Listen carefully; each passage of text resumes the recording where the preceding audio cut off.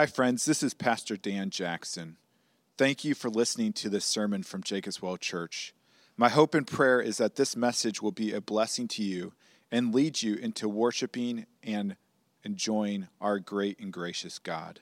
With that said, let me encourage you to use this message as a supplement to and not a replacement of a local church. Christ did not establish his church simply for us to consume messages, but so that we could be intimately invested in each other's lives as an authentic covenant community. Again, thank you for listening, and if you want more information about Jacob's Well Church, please visit our website at www.jacobswellgb.org. Scheduled till 11:45.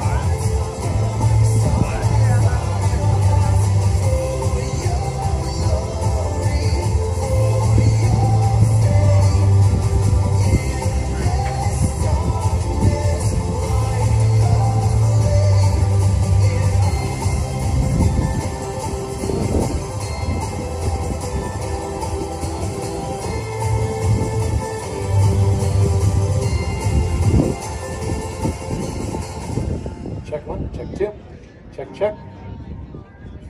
Check 1, 2, 1, 2, check. Check 1, 2.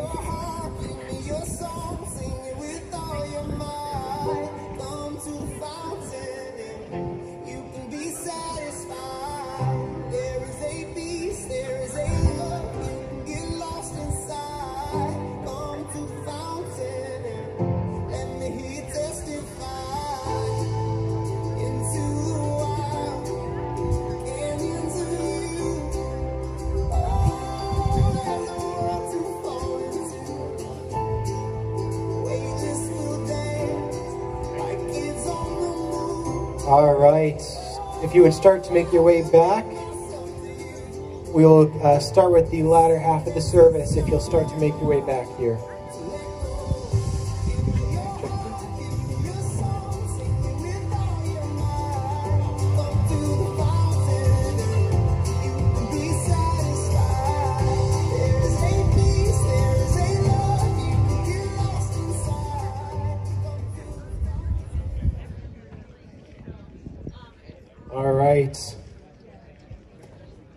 Let's gather back for the preaching of God's Word. If you do not have a Bible, you will need one. I believe there's some at the Welcome Center, in the back center, as we will be diving into God's Word here this morning. And we're looking at Psalm 31. So why don't you go ahead and begin to turn and open to Psalm 31, either in your Bibles or on your phone. As you turn there, I'll be letting us know here, over the next few months, we're actually starting a new sermon series titled God's Playlist, as you can see on the front of the bulletin. And this is covering the Psalms. And the Psalms were given to us in Scripture, and they were originally all put to music, actually. This was God's hymn book. Scripture, God's Word, is given to us not only to shape the head and our hands, but also the heart. And the Psalms play a significant role in this. There is not only a godly way to think and to act, but to feel. Christ's work on the cross not only impacts our status before God and how we live, but also how we experience joy, sorrow, anger, fear, trust, love, and even hate. So for example, the other day, how I felt was shaped by the world rather than by the Lord. So like all couples, Rondelay and I go through good moments and bad moments in a day. So recently, early one Sunday, a few Sundays back, Rondelay was not feeling well. She's feeling a little sick, also very worn. Shiloh had been up the night before, and Shiloh had gotten up early, which made for a tiring start to a Sunday. So understandably for Rondelay, the day ahead of her felt daunting, because I was busy serving at the time at church and such, and so she felt like she was on her own. So I walked out the door, honestly, feeling helpless, frustrated, even like I was forsaking a responsibility to my wife. But all these feelings were augmented and felt deeply because I had made the happiness and comfort of my wife and daughter ultimate. any threat to their happiness in that moment felt like a defeat for me. I felt this way because I had fallen into the cultural lie that says our happiness and comfort at times is the one true God.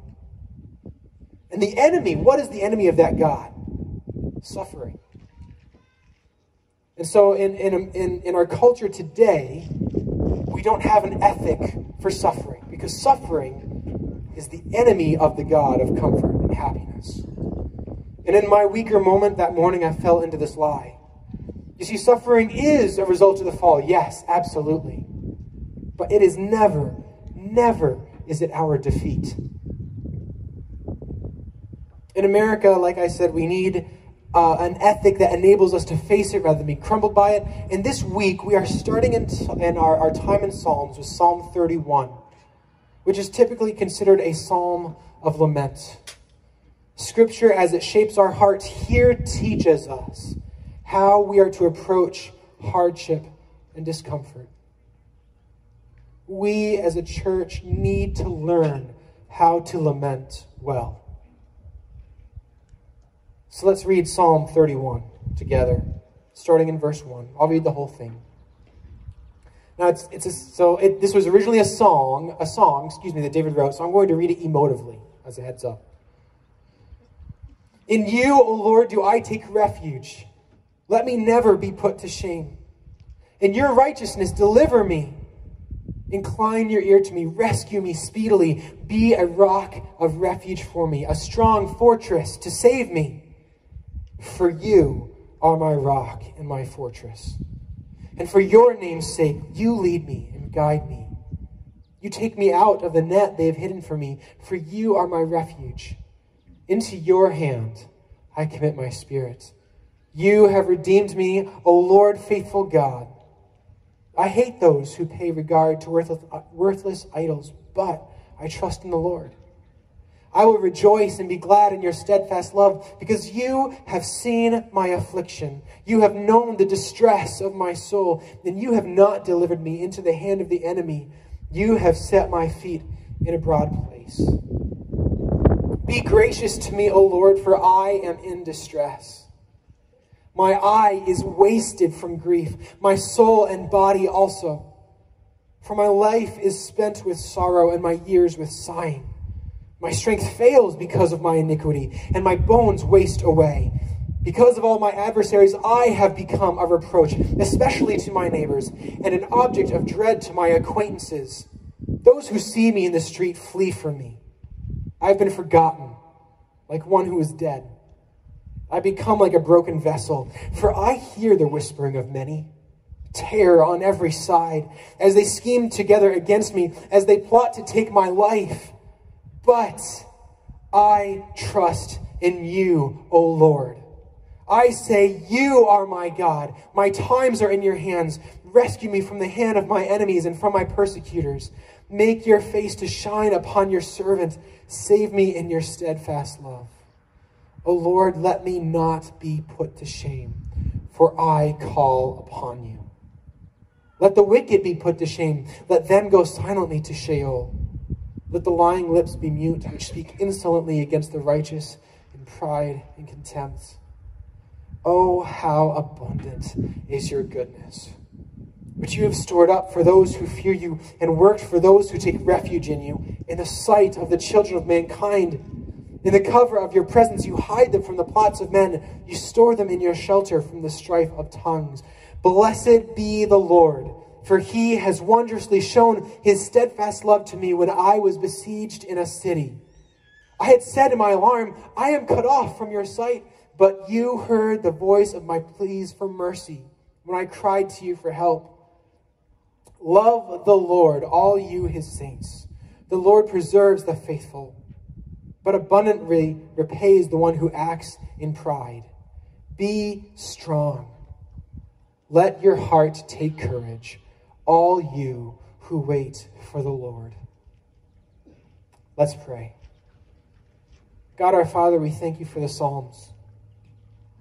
Lord, we are a people broken by sin. And Lord, we're fragile. We are broken by others and those who afflict around us, Lord. broken by the world and by hardship. And God, we ask that we might turn to the Psalms to shape not just how we act and think, but Lord, how we feel. Enable us now. Guide us by your Spirit as we look to dive into your word. We pray in your name. Amen. So in our psalm written by King David, we immediately see him in trial. And like David, of course, we too face times of distress. We at times have maybe been of reproach to our neighbors. Maybe we have even felt at times we've been of reproach to others in our church. Our strength fails because of our own sin or the sin against us. Amidst such moments, like David, we must suffer differently. King David, when he wrote this, needed an ethic for suffering. And what I mean by that is he needed an understanding of suffering that enabled him to face it rather than be crushed by it. So this is the first thing we take away from the psalm, and it's found in verses 9 through 13. As I mentioned earlier, the Psalms were sung. And what David is expressing here is not information, but he is expressing pain and suffering. Let's read just verse 9 and 10 again. I am in distress. My eye is wasted from grief, my soul and my body also. For my life is spent with sorrow, my years with sighing. My strength fails because of my iniquity, and my bones waste away.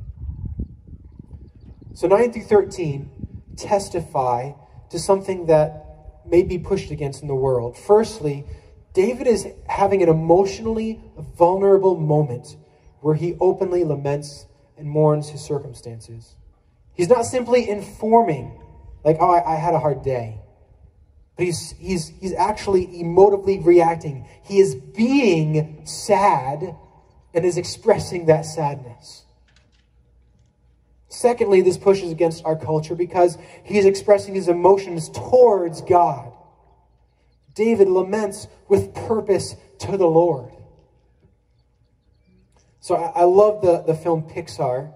I love the company Pixar. They have so many good films. But I love the film Inside Out. So in this film, if you've seen it, emotions are actually given characters and are personified. And there's two main characters, joy and sadness. And they are the emotions of joy and sadness in the head of a girl named Riley. So Riley is a 12-year-old girl, and her family moves to a new city. And it's a hard transition for this normally very happy girl. But in the transition, her mom says to her, you know what, sweetie, I'm just so thankful that you are our happy little girl. Hearing that, for the rest of the film, Riley battles her emotion of sadness, refusing its blue presence. And at the end of the movie, spoiler, sorry, it's been out a while, it's on you. But at the end of the movie, joy, the personified emotion, takes her most cherished memories and hands them to sadness. Sadness, the character, then enables Riley to reflect and remember through all that she had left in her old house. Beautiful memories that she had lost. Making cookies with mom and dad. Running around her old house with her dad chasing her, playing silly. Scoring her first goal playing hockey. Skating with mom and dad. And all of these joy-filled memories that are yellow begin to turn blue with sadness. And finally, in front of mom and dad, Riley cries and says, I know you don't want me to, but I miss home. I miss Minnesota. You need me to be happy, but I want my old friends. And my hockey team, I want to go home. Please don't be mad. Oh, sweetie, mom and dad say, we're not mad. You know what? We miss Minnesota too. We miss the woods where we took hikes, in the backyard where you used to play, Spring Lake where you learned to skate. Hearing this, Riley begins to cry even harder. And her parents pull her towards them, and the three hug. And during this hug, we see Riley give out a sigh through the tears as she finally rests in the embrace of her parents, knowing that they have experienced this sadness too and can relate to it. Like Riley in Inside Out, David in this psalm is turning to God. It is not only sharing the events of what has happened, and the hardships that he's facing, but he is crying to him in his emotion. He says his eye is wasted with grief. Some of you may sit here today and think that you may do this pretty well. Or you may think that it's a bit too touchy-feely, a bit over the top. But I want to encourage you in this direction. Are you good at sharing with God, not just what you're feeling, but actually sharing with the Lord, not just what you're thinking, but actually sharing with the Lord what you're feeling? This is something I've rarely done in my life, and I need to get better at this. God, I'm sad. And this is something that we need to do in our life, not only with God, but with those in our life who are close to us, with those God has put in our life in front of us. A culture that makes happiness and comfort ultimate does not give you and I much space to express our discomfort.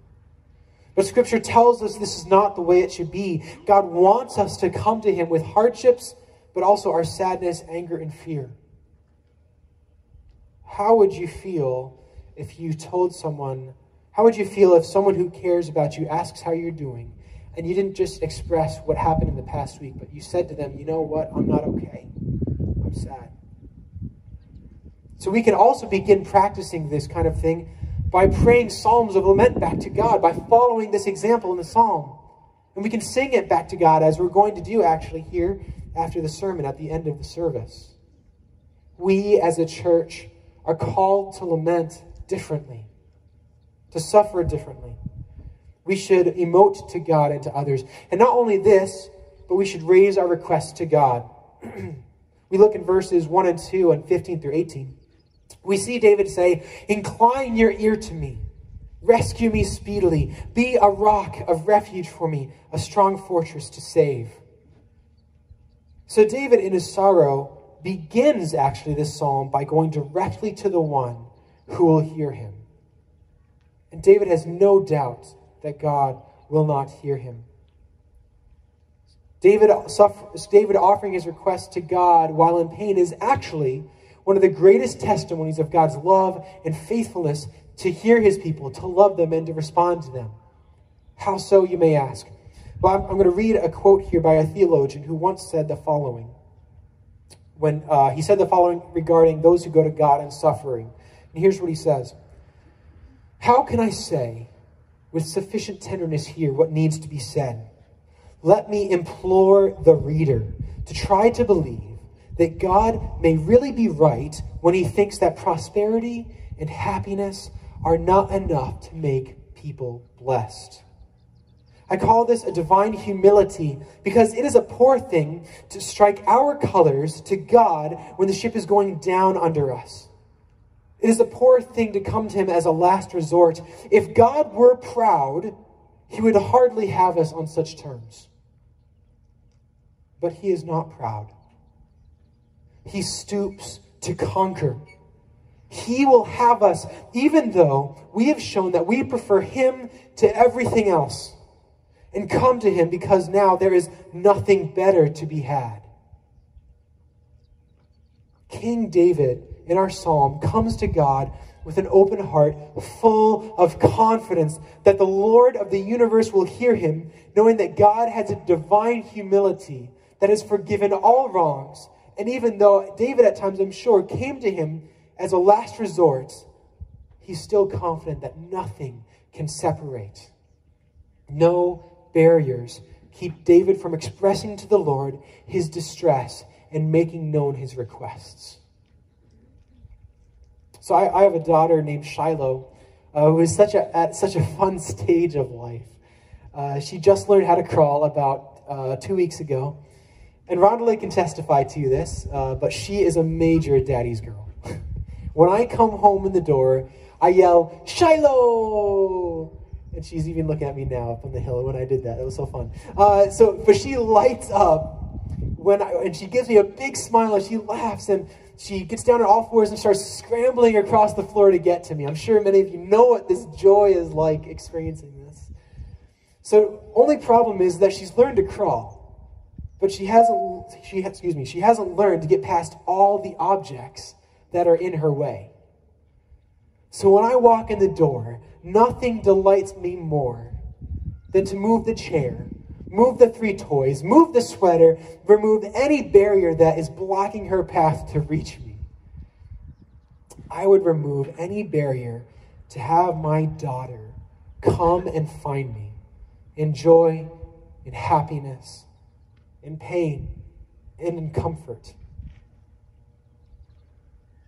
And I'm not even a good dad. I'm not even that good of a father.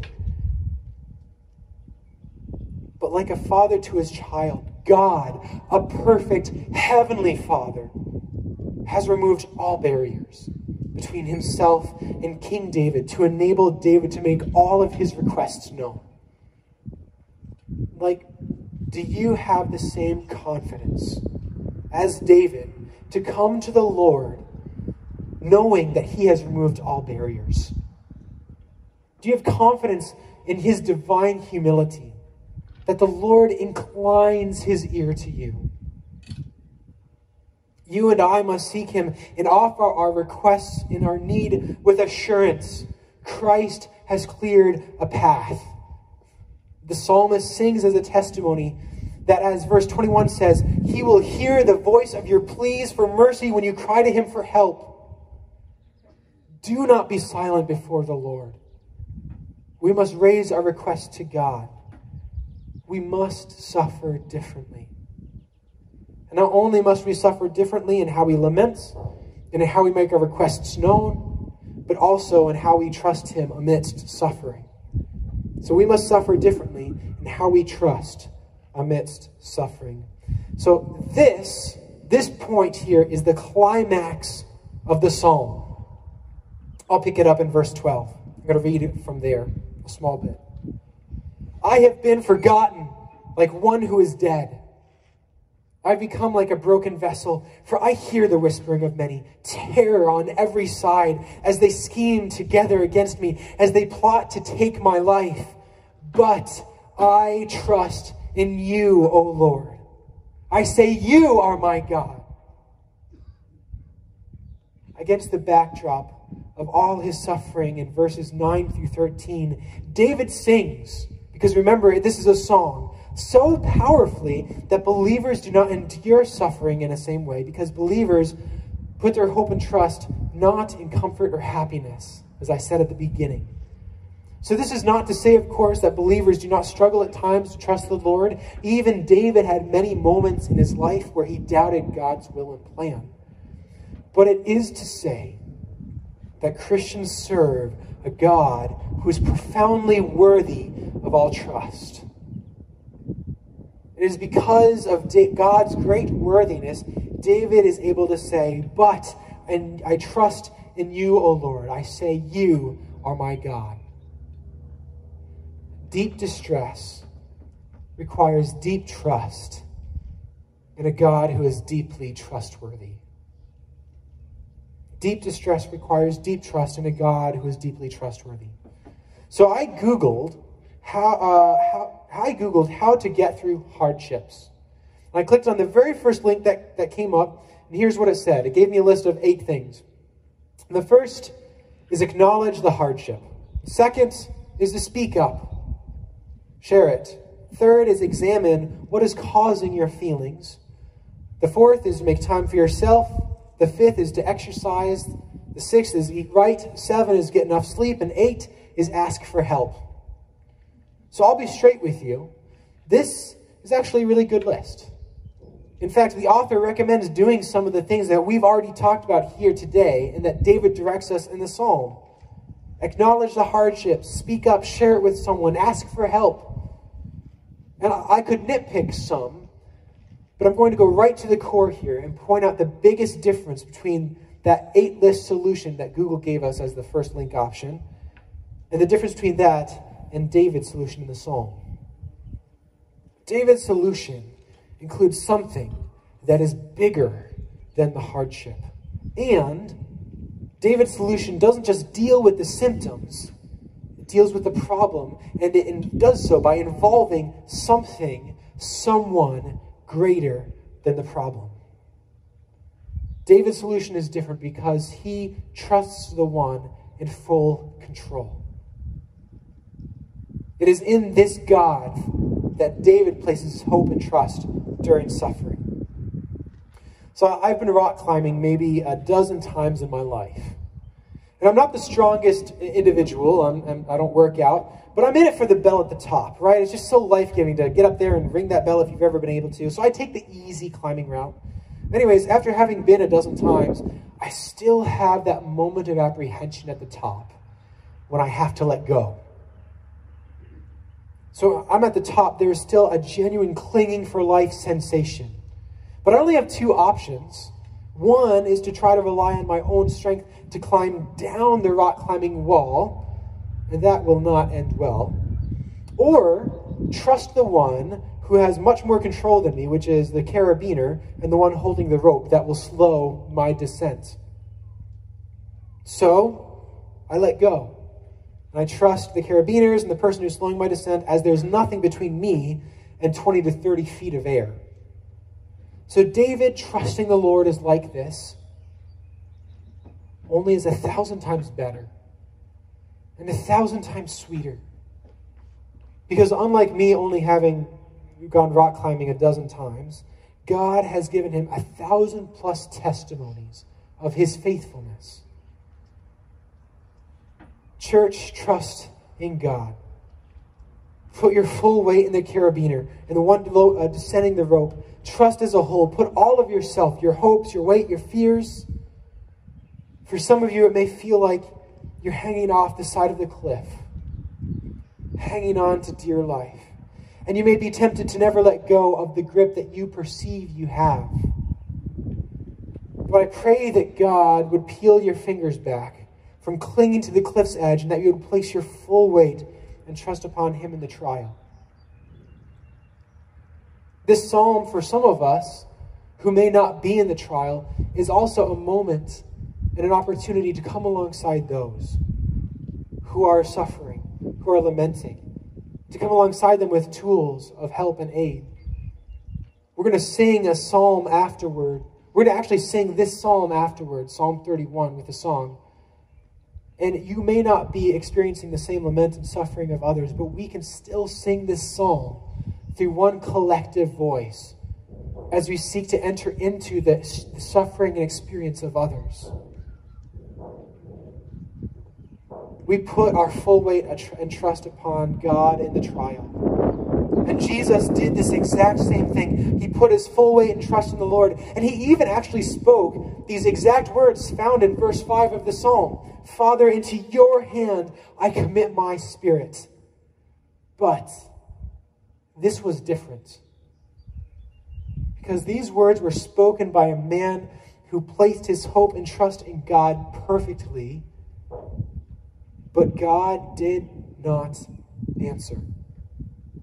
On the cross, Jesus was forsaken as he bore the sin that broke his trust in God. But Jesus did not entrust himself, even then, to the Father's care in vain.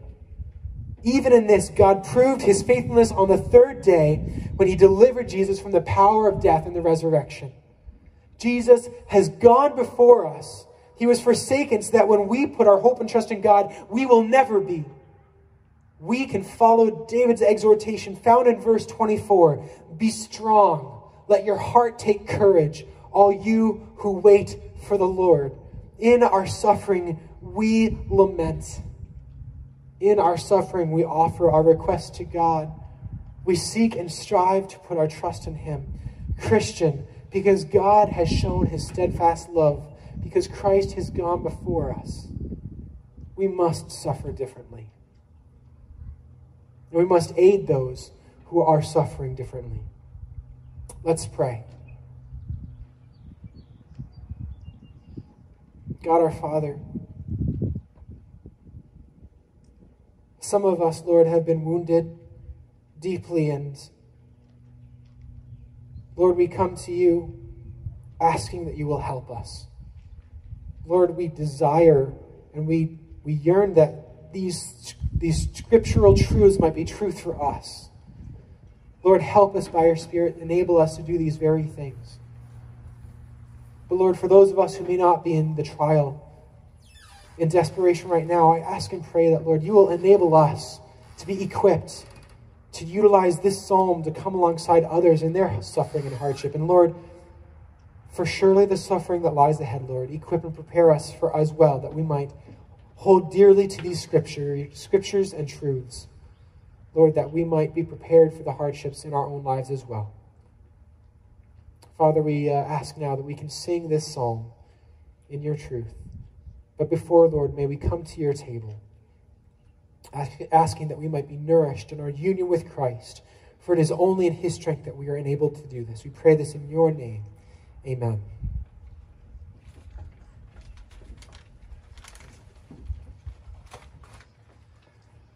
All right, so we will continue in worship through approaching the Lord's table in a time of communion.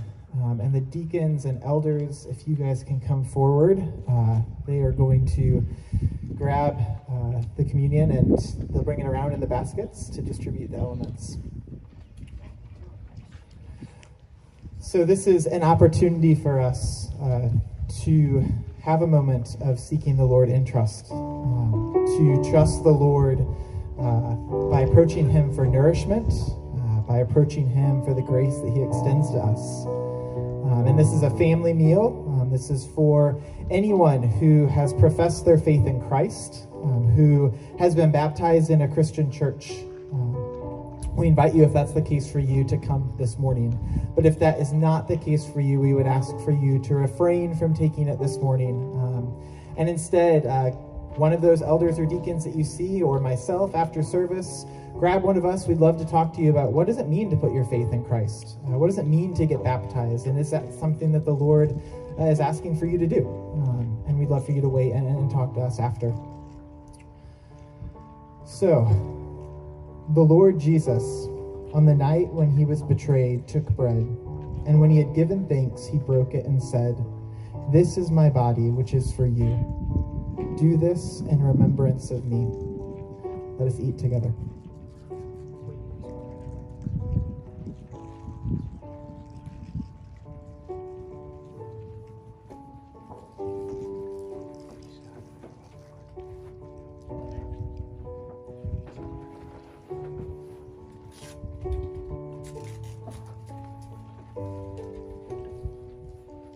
In the same way, also he took the cup after supper, saying, "This cup is the new covenant in my blood.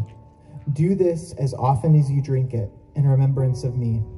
For as often as you eat this bread and drink the cup, you proclaim the Lord's death until he comes."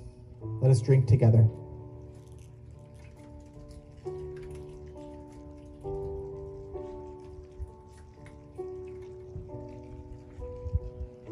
Let's pray. Heavenly Father, we are so thankful that you are a God who is worthy of putting our trust in. Lord, that we can bring before you our joys, our hopes, our fears, our sadness. That you will take all of those. That you love us no matter what we may be feeling today or tomorrow. Lord, that you are with us. And so, Father, we turn to you this morning in trust, seeking to put our faith in you, joyful and glad that you are a God who can carry any and all of what we experience. Lord, that you have proven your faithfulness, and so we ask that you will grow in us a faithfulness to turn to you again and again. Thank you for this, and in your name we pray. Amen. Please stand as we respond, singing Psalm 31. In you, Lord, I refuge take.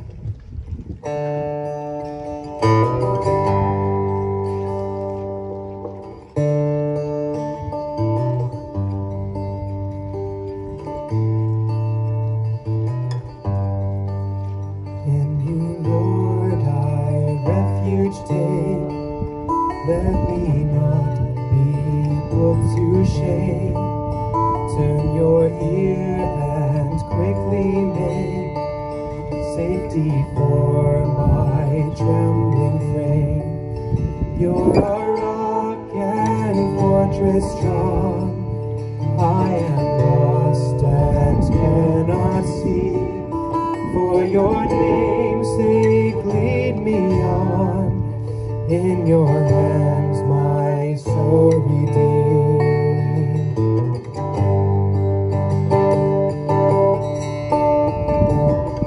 My eyes weak with sorrow grow, and my body fills with grief. All my years pass with a groan. My strength fails, my bones are weak. Those who see me turn and flee. My friends' eyes are filled with dread, like a potter's broken dreams. In their gaze a shade of death.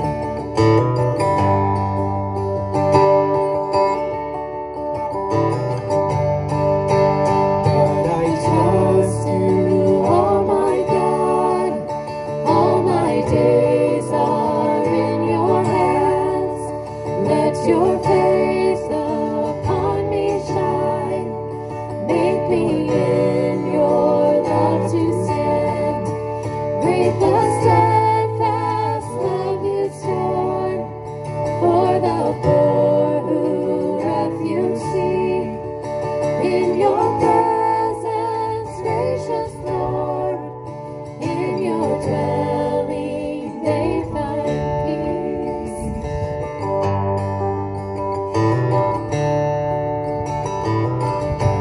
When I cried in my alarm, I am cut off from your sight. Praise the Lord, whose saving arm was my rescue and my light. Love the Lord, all you his saints, you who in refuge take. Though in darkness you may wait, all who hope in God are saved. All who hope in God are saved.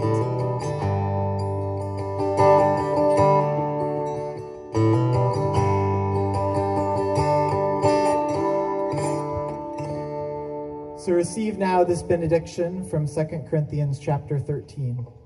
Finally, brothers, rejoice. Aim for restoration. Comfort one another. Agree with one another. Live in peace. And the God of love and peace will be with you. The grace of the Lord Jesus Christ and the love of God and the fellowship of the Holy Spirit will be with you all. Amen.